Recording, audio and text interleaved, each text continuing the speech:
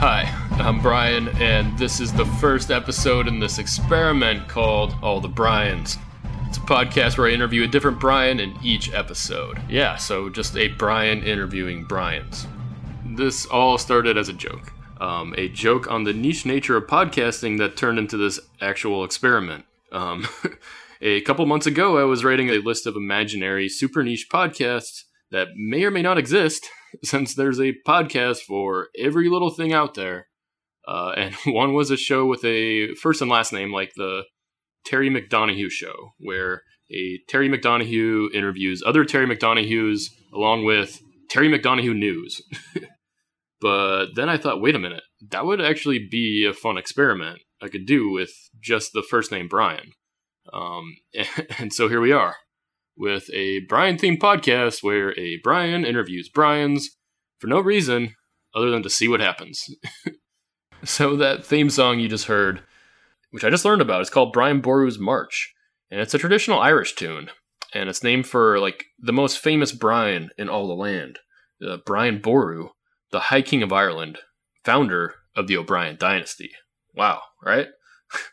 Yeah, there was even like a beer called Brian Boru Old Irish Red brewed in his honor recently by the Three Floyds Brewing Company, which is also a great brewing company in Indiana. There was check out the Vice Craftwork series where they profile different brewers. They had a good episode on them. And that would have been perfect to drink during these recordings, but damn it, they stopped brewing it. So yeah, Guinness is just going to have to do. It's appropriately Irish since the name Brian is of Irish origin. You should know that. And it means noble or high.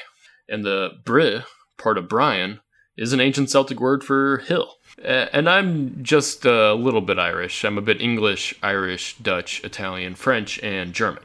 All right, so a little more history on the name Brian. And I'm getting this from wildly inaccurate internet sources, so bear with me.